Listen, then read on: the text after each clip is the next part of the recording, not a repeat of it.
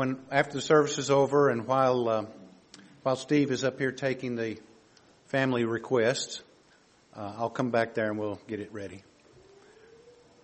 That's at the end. All right. So John chapter 2. We've made it to John chapter 2 this morning.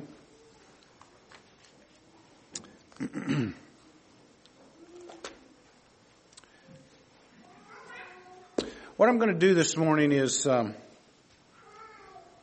really key to understanding the things that Jesus said to his disciples with regard to the kingdom and with regard to his second coming, his church.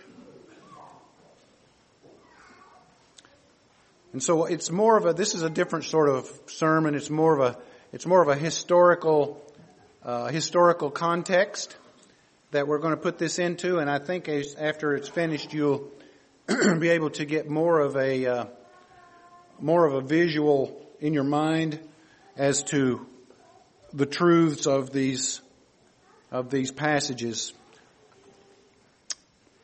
Follow with me as we read the first 11 verses of John chapter 2. On the third day, there was a wedding at Cana in Galilee, and the mother of Jesus was there. Jesus also was invited to the wedding with his disciples. And when the wine ran out, the mother of Jesus said to him, "They have no wine." And Jesus said to her, "Woman, what does that have to do with me?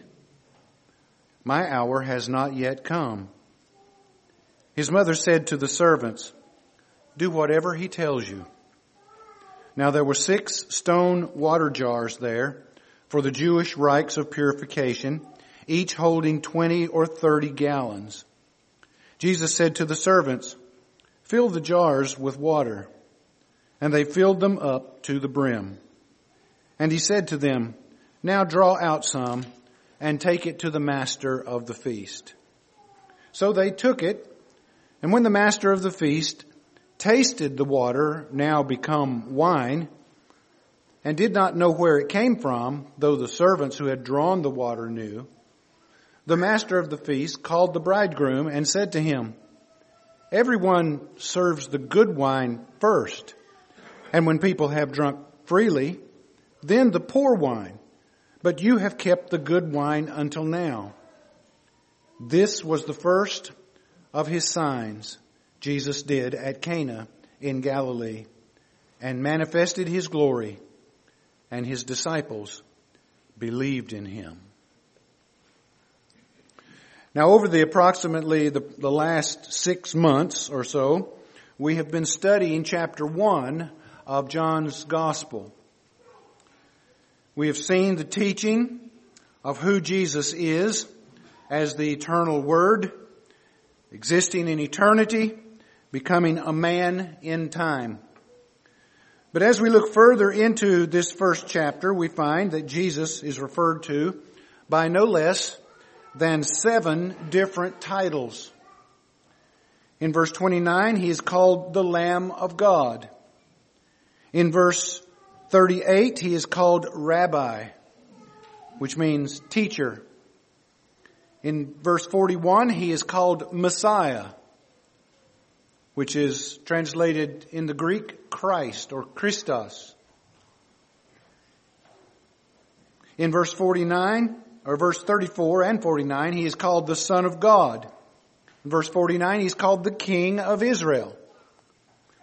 In verse 51, he's called the Son of Man, which was a common title that the Jews would have been very familiar with.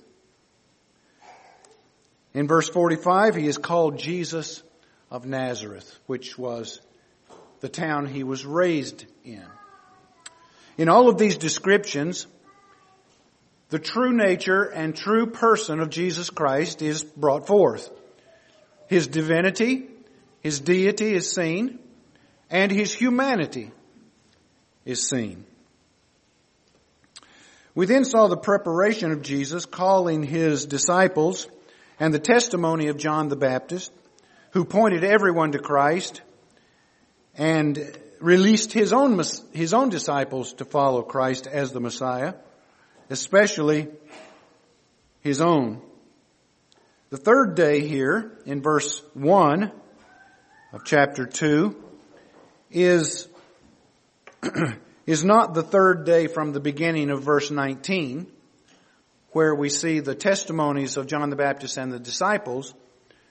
It is the third day from when Philip and Nathanael were called, which is a culmination or a total of 7 days from verse 19.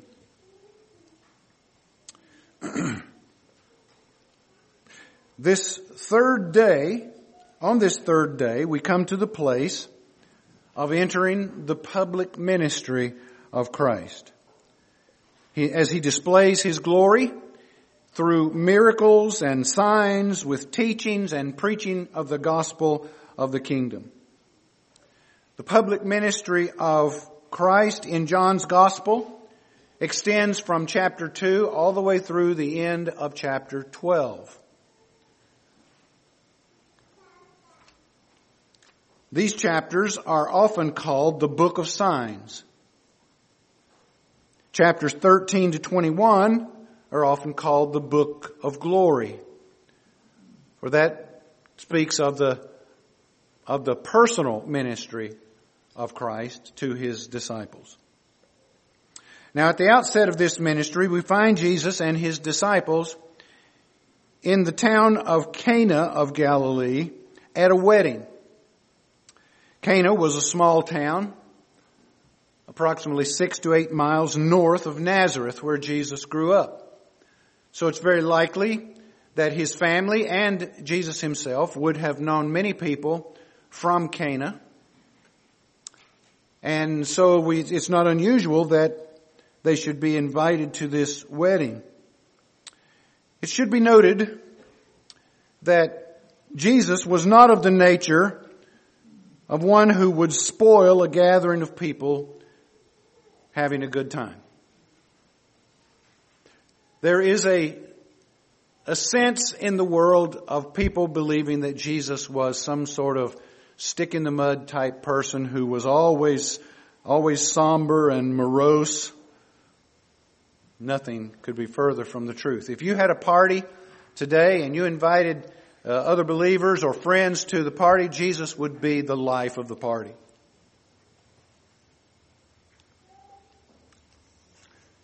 There would have been many people at this gathering, this wedding feast, that would not have known that Jesus was the Messiah at this point, or what his mission was.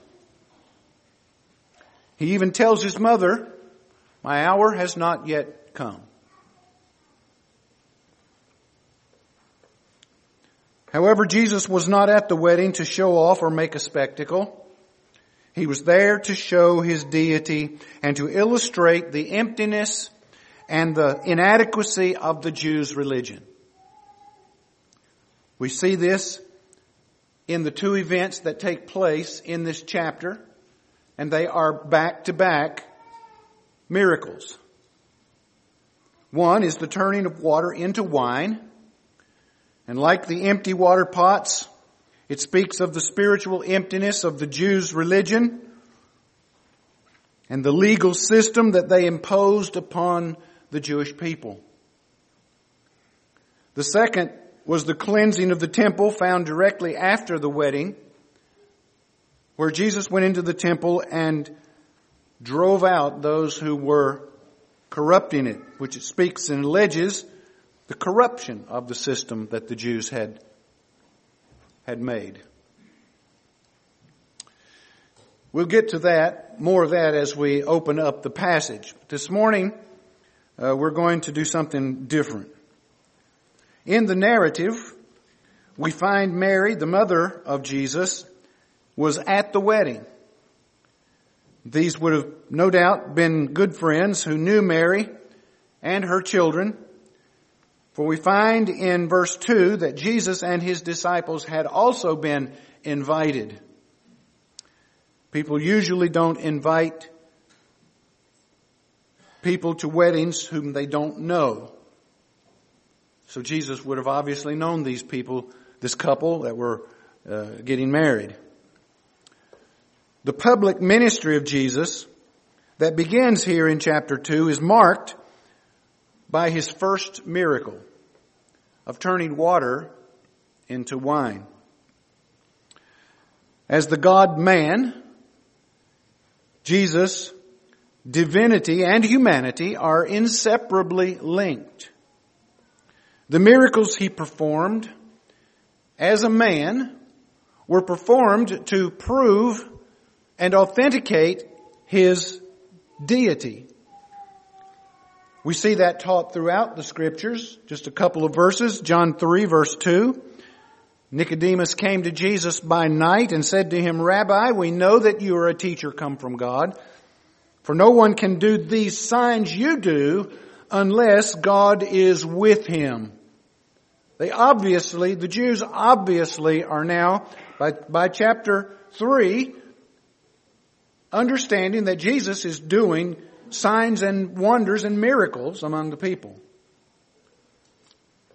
Matthew chapter 11, now when John heard in prison about the deeds of Christ, he sent word by his disciples and said to him, "Are you the one who is to come, or should we look for another?"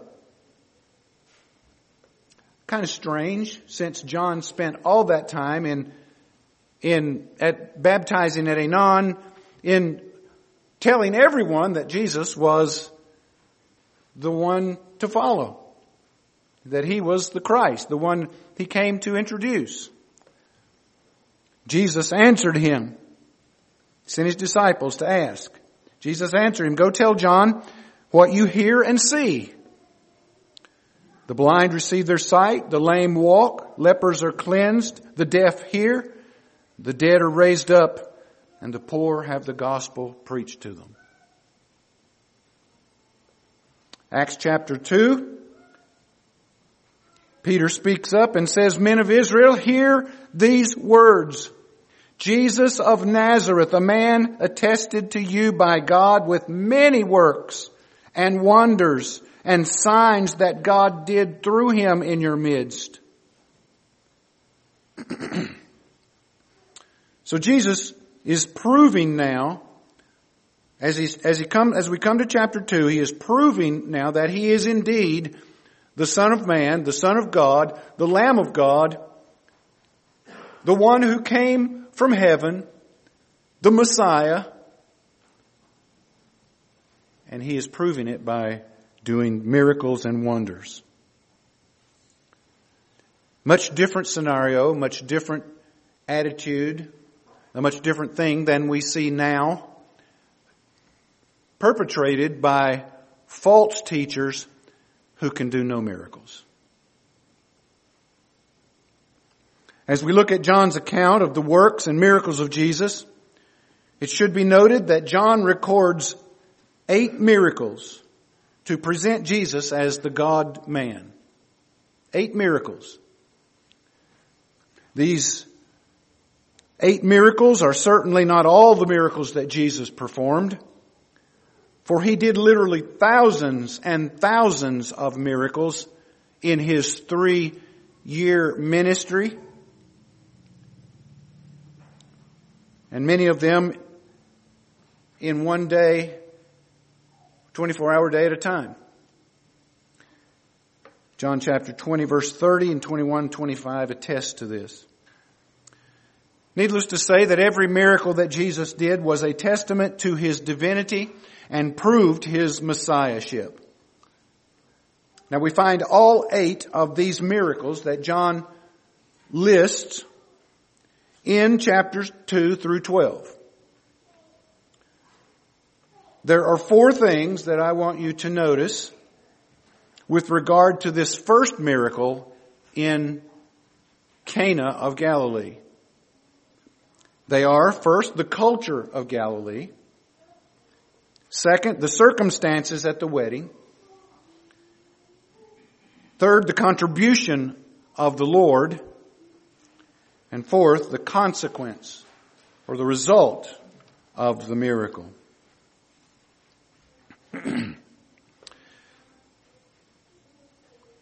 If we were able to look back, and it's been discovered by archaeologists Many things have been discovered in Galilee, the area of Galilee, by archaeologists.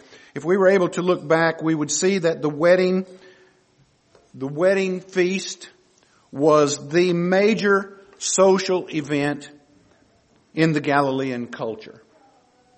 Weddings in Galilee were different from weddings anywhere else in Israel or the nations surrounding Israel. Today we have certain customs and weddings in our country. They vary from place to place. I remember when we went to Australia. In Australia, there were some customs that I was not aware of, and I had to quickly adjust myself to during the wedding ceremony. To understand the story that we have here and the other miracles that take place in John's Gospel, the analogies in them, we must understand the importance of the Galilean wedding. What it looked like. What were their customs and what did the culture have in weddings that the other cultures around them did not have? It is appropriate that Jesus would begin his public ministry at a wedding, because all that Jesus would say from here on in about his work of salvation and his second coming can be related to the Galilean wedding ceremony. A wedding in Galilee, and I'm going to give you now historical background. And when we go through this passage beginning next week, you'll be able to see all of this in your mind. Excuse me. There are several steps that took place in a Galilean wedding. First was the making and obtaining of a marriage covenant. This took place at the gate of each town or city, and people would come to the gate as the families of the groom and the family of the bride met at the gate. And the two fathers, the father of the bride and the father of the groom, would meet at the gate, and they would make a marriage covenant. This covenant was obtained by the father of the groom, who had chosen the woman that he wanted his son to marry. Galilean marriages were preordained, and that goes all the way back to Abraham and his sons. Abraham, if you'll recall, sent his servant Eliezer to find a wife for his son.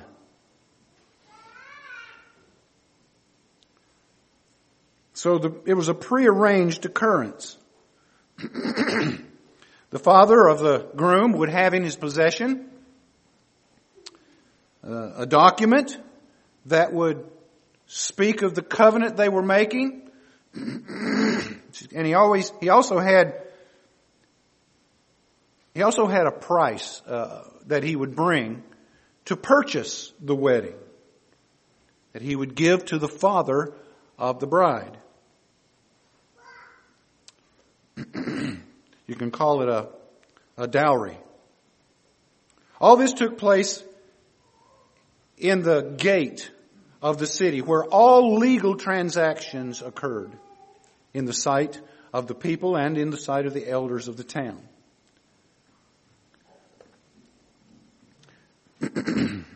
Second was the acceptance of the marriage by the bride. When she had made known her desire to marry the groom, both of them would drink of a cup of wine, and then both of them would go to a ceremonial pool called a mikvah. The mikvah was a cistern that had been hewn from rock, and it was filled with rainwater. It was not water that was carried from a river or a pond or a creek. It was all rainwater, which was considered to be the most pure water there was. In the mikveh was a stairway or steps that went down into the water. This mikveh had 7 steps. Each step represented one of the days of creation. And as I said, it's filled with rainwater which fell from heaven. So it was considered pure. They would each go down into the mikveh alone. And they would come out of that place alone after having ceremonially washed themselves in this rainwater, which symbolized the purity of cleansing. It's sort of like the ritual of baptism today, which symbolizes the washing away of one's sin, having had their sins washed away in Christ. After they'd done this and come out of the mikveh, they were considered ceremonially clean. That brings us to the third part of the marriage. The third part of this marriage was the legal contract that bound the two together as a married couple under the marriage covenant. This was done by the bride and groom standing underneath what's called a huppah. Sometimes they're still used today. It's simply a canopy that's raised up with a top over it. The bride and groom stand underneath it, and they say their vows to one another. This huppah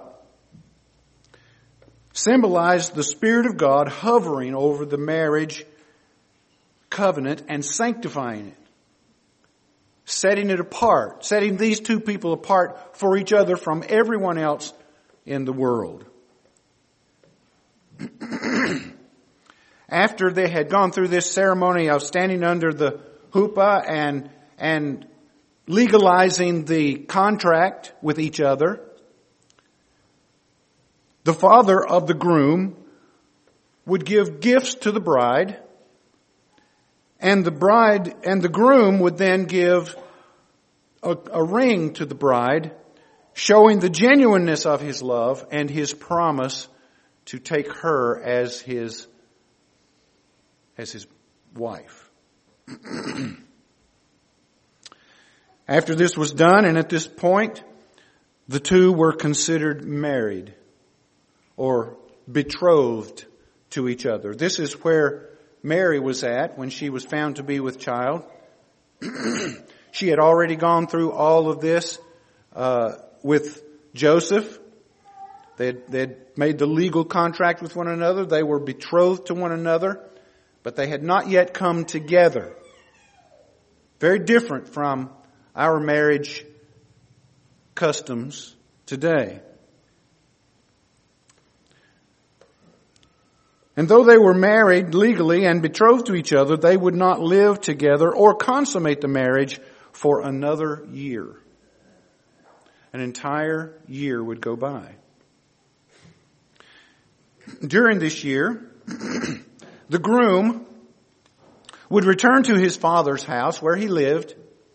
Jewish families lived all together in single structures, much like European families live in Italy and France, in Lebanon. They all live together. So the groom would return back to his father's home, and he would then begin to get ready to receive his bride when the time was right. He would build a room onto his father's house that would be the room or the dwelling place of he and his future wife. He would also begin to prepare the feast for the marriage. The bride was also busy during this time. She would collect everything needed for her wedding dress and the dresses of her bridesmaids. She would make all the preparations necessary. She had to be ready, for she did not know when her bridegroom would come for her. And so she would make the dresses, and everything was ready. And when nighttime came, they would get their lamps filled with oil, and they would keep their lamps burning all night long as they slept in their clothes, waiting for the sound of the bridegroom to come.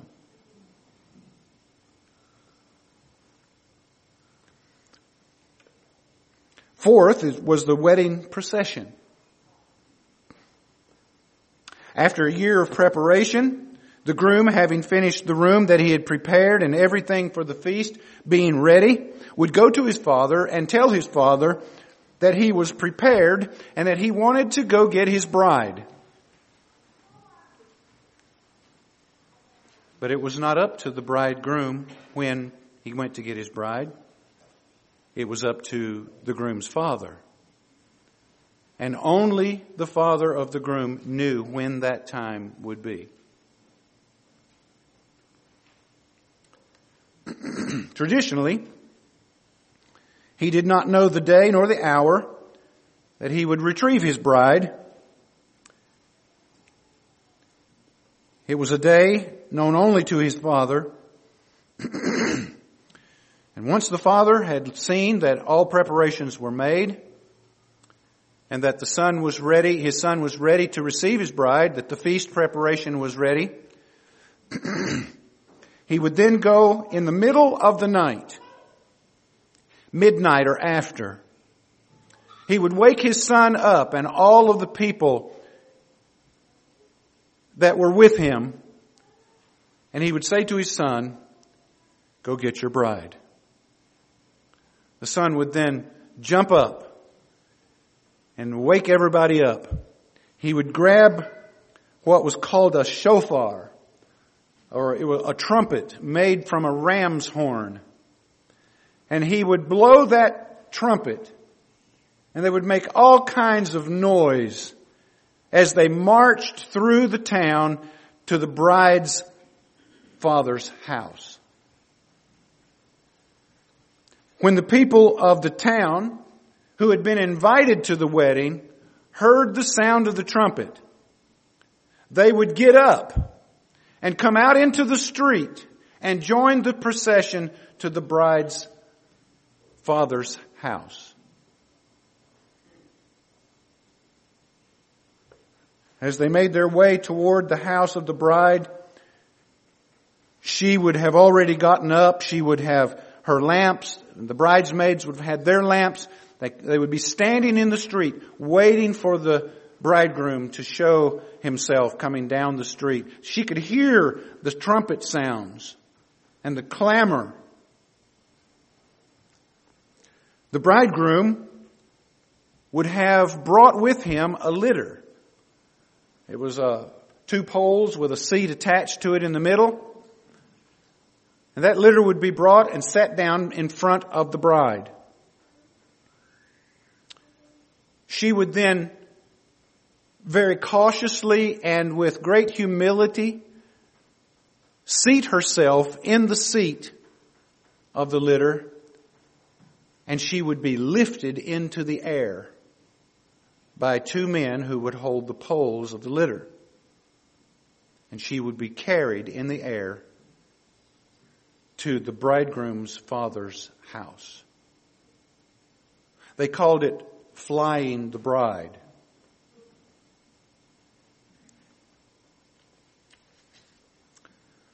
Everyone is following. The people invited were following the procession. It now reaches the groom's father's house. The bride, having been carried there on this litter, would be set down, and she would go into the groom's father's house, where the feast had been prepared. The wedding feast had been prepared. And that brings us to the last part of this, which is the wedding feast itself, which is what we see here in John chapter 2. All of the other things have been done to this point. And so what we find is that the trumpets have already been blown. The groom has already gone to the bride's house. He has already retrieved his bride. She has been flown to his father's house where he has built this room. They enter into his father's house, and there they go into a feast that has been set before them. And all of the people that were invited to the wedding feast are there, and the door to the father's house is shut. And nobody gets in, and nobody leaves for 7 days. And they feast for 7 days. As soon as the bride and groom reach the father's house and they go into the father's house, the groom takes his bride into their new dwelling place and they consummate the marriage physically. While everyone waits, and then when they come back out, everyone applauds and they begin the celebration. For 7 days they feast. Much different than our customs. All of this bears a great deal of symbolism as Jesus relates certain truths to his disciples. And by the way, remember, this only took place in Galilee. Had Jesus settled in Judea, none of this would have been meaningful. God intended for his Son to be raised in Nazareth of Galilee. So what does the symbolism speak of? I've listed the things for you. First, the covenant God made with his church is one in which he makes the payment for his Son's bride. This was all prearranged before the foundation of the world. The only difference is that the church, as the bride of Christ, does not have a father to make the analogy whole. And so God paid the price, God the Father paid the price to himself as the bride's father. Isn't that a beautiful picture? Second, the spiritual cleansing of them going into the mikvah and washing themselves ceremonially relates to water baptism, which symbolizes the washing of water by the Word. It symbolizes it. By the way, we're going to have a baptism near the end of October, and we have quite a few people that are going to be baptized at this next baptism. We see this in Ephesians 5, Acts 1 and 2. And also the gifts given by the groom's father, who made a substantial gift to the father of the bride. God gives his gifts to his church. As we have seen in Ephesians chapter 4, verse 11, and 1 Corinthians chapter 12. Third, just as the bride was to be busy preparing herself for her bridegroom's return, we are to be busy about our bridegroom's business. We are to occupy or to do business for Christ until he returns. And we do this fully clothed in his righteousness, waiting for his return. For we do not know the hour or the day in which he will return for us. Number 4, just like the bridegroom blew his trumpet to call those invited to the wedding, Jesus will have God's trumpet blown to call His church up to meet Him in the air, and He will fly His church to Himself and take them to His Father's house in heaven. Beautiful pictures. 1 Corinthians 15:52, 1 Thessalonians 4:16. Last of all, when we've all been called away to meet the Lord in the air, we will be taken to the marriage feast of the Lamb, where we will be celestially united to our Lord forever in new, immortal, incorruptible bodies that have been made pure and clean and sinless and spotless and blameless by our God. Listen to Revelation 19, verses 7 through 10. In fact, turn there with me. I want you to follow along as we read this beautiful passage.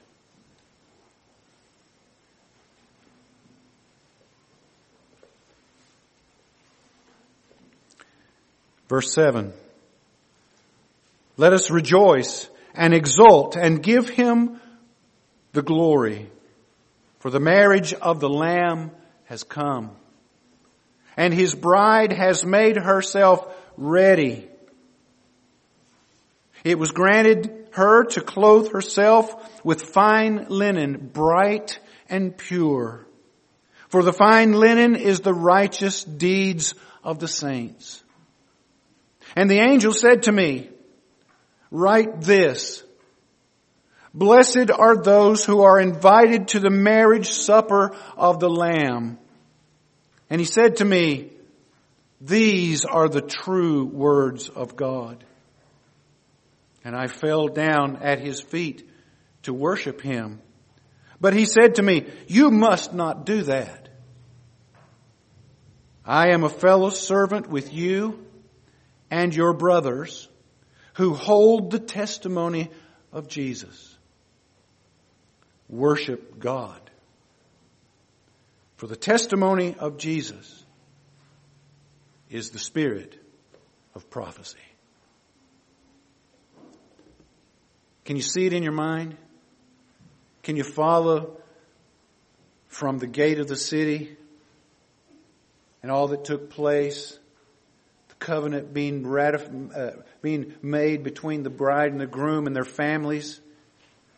Can you see the son going to his father's house and preparing a place for his new bride? Jesus said, I go to prepare a place for you. And if I go, I'll come again and receive you to myself. That where I am, you'll be also.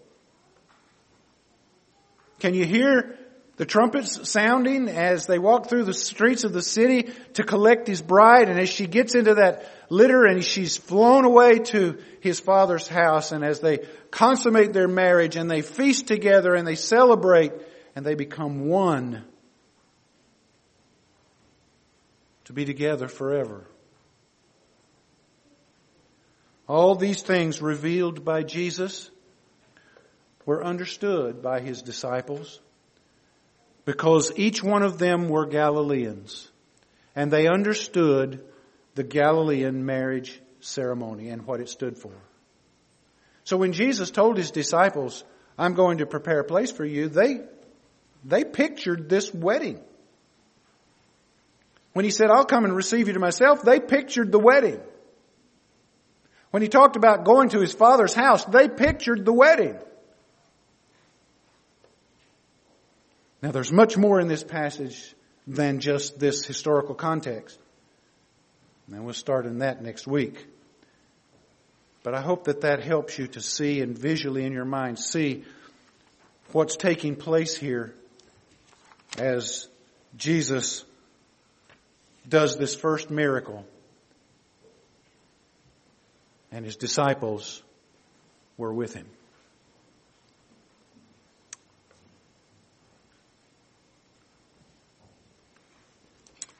All right. Well, I'm done for today. Let me just make an announcement or two before we go, before we show the video.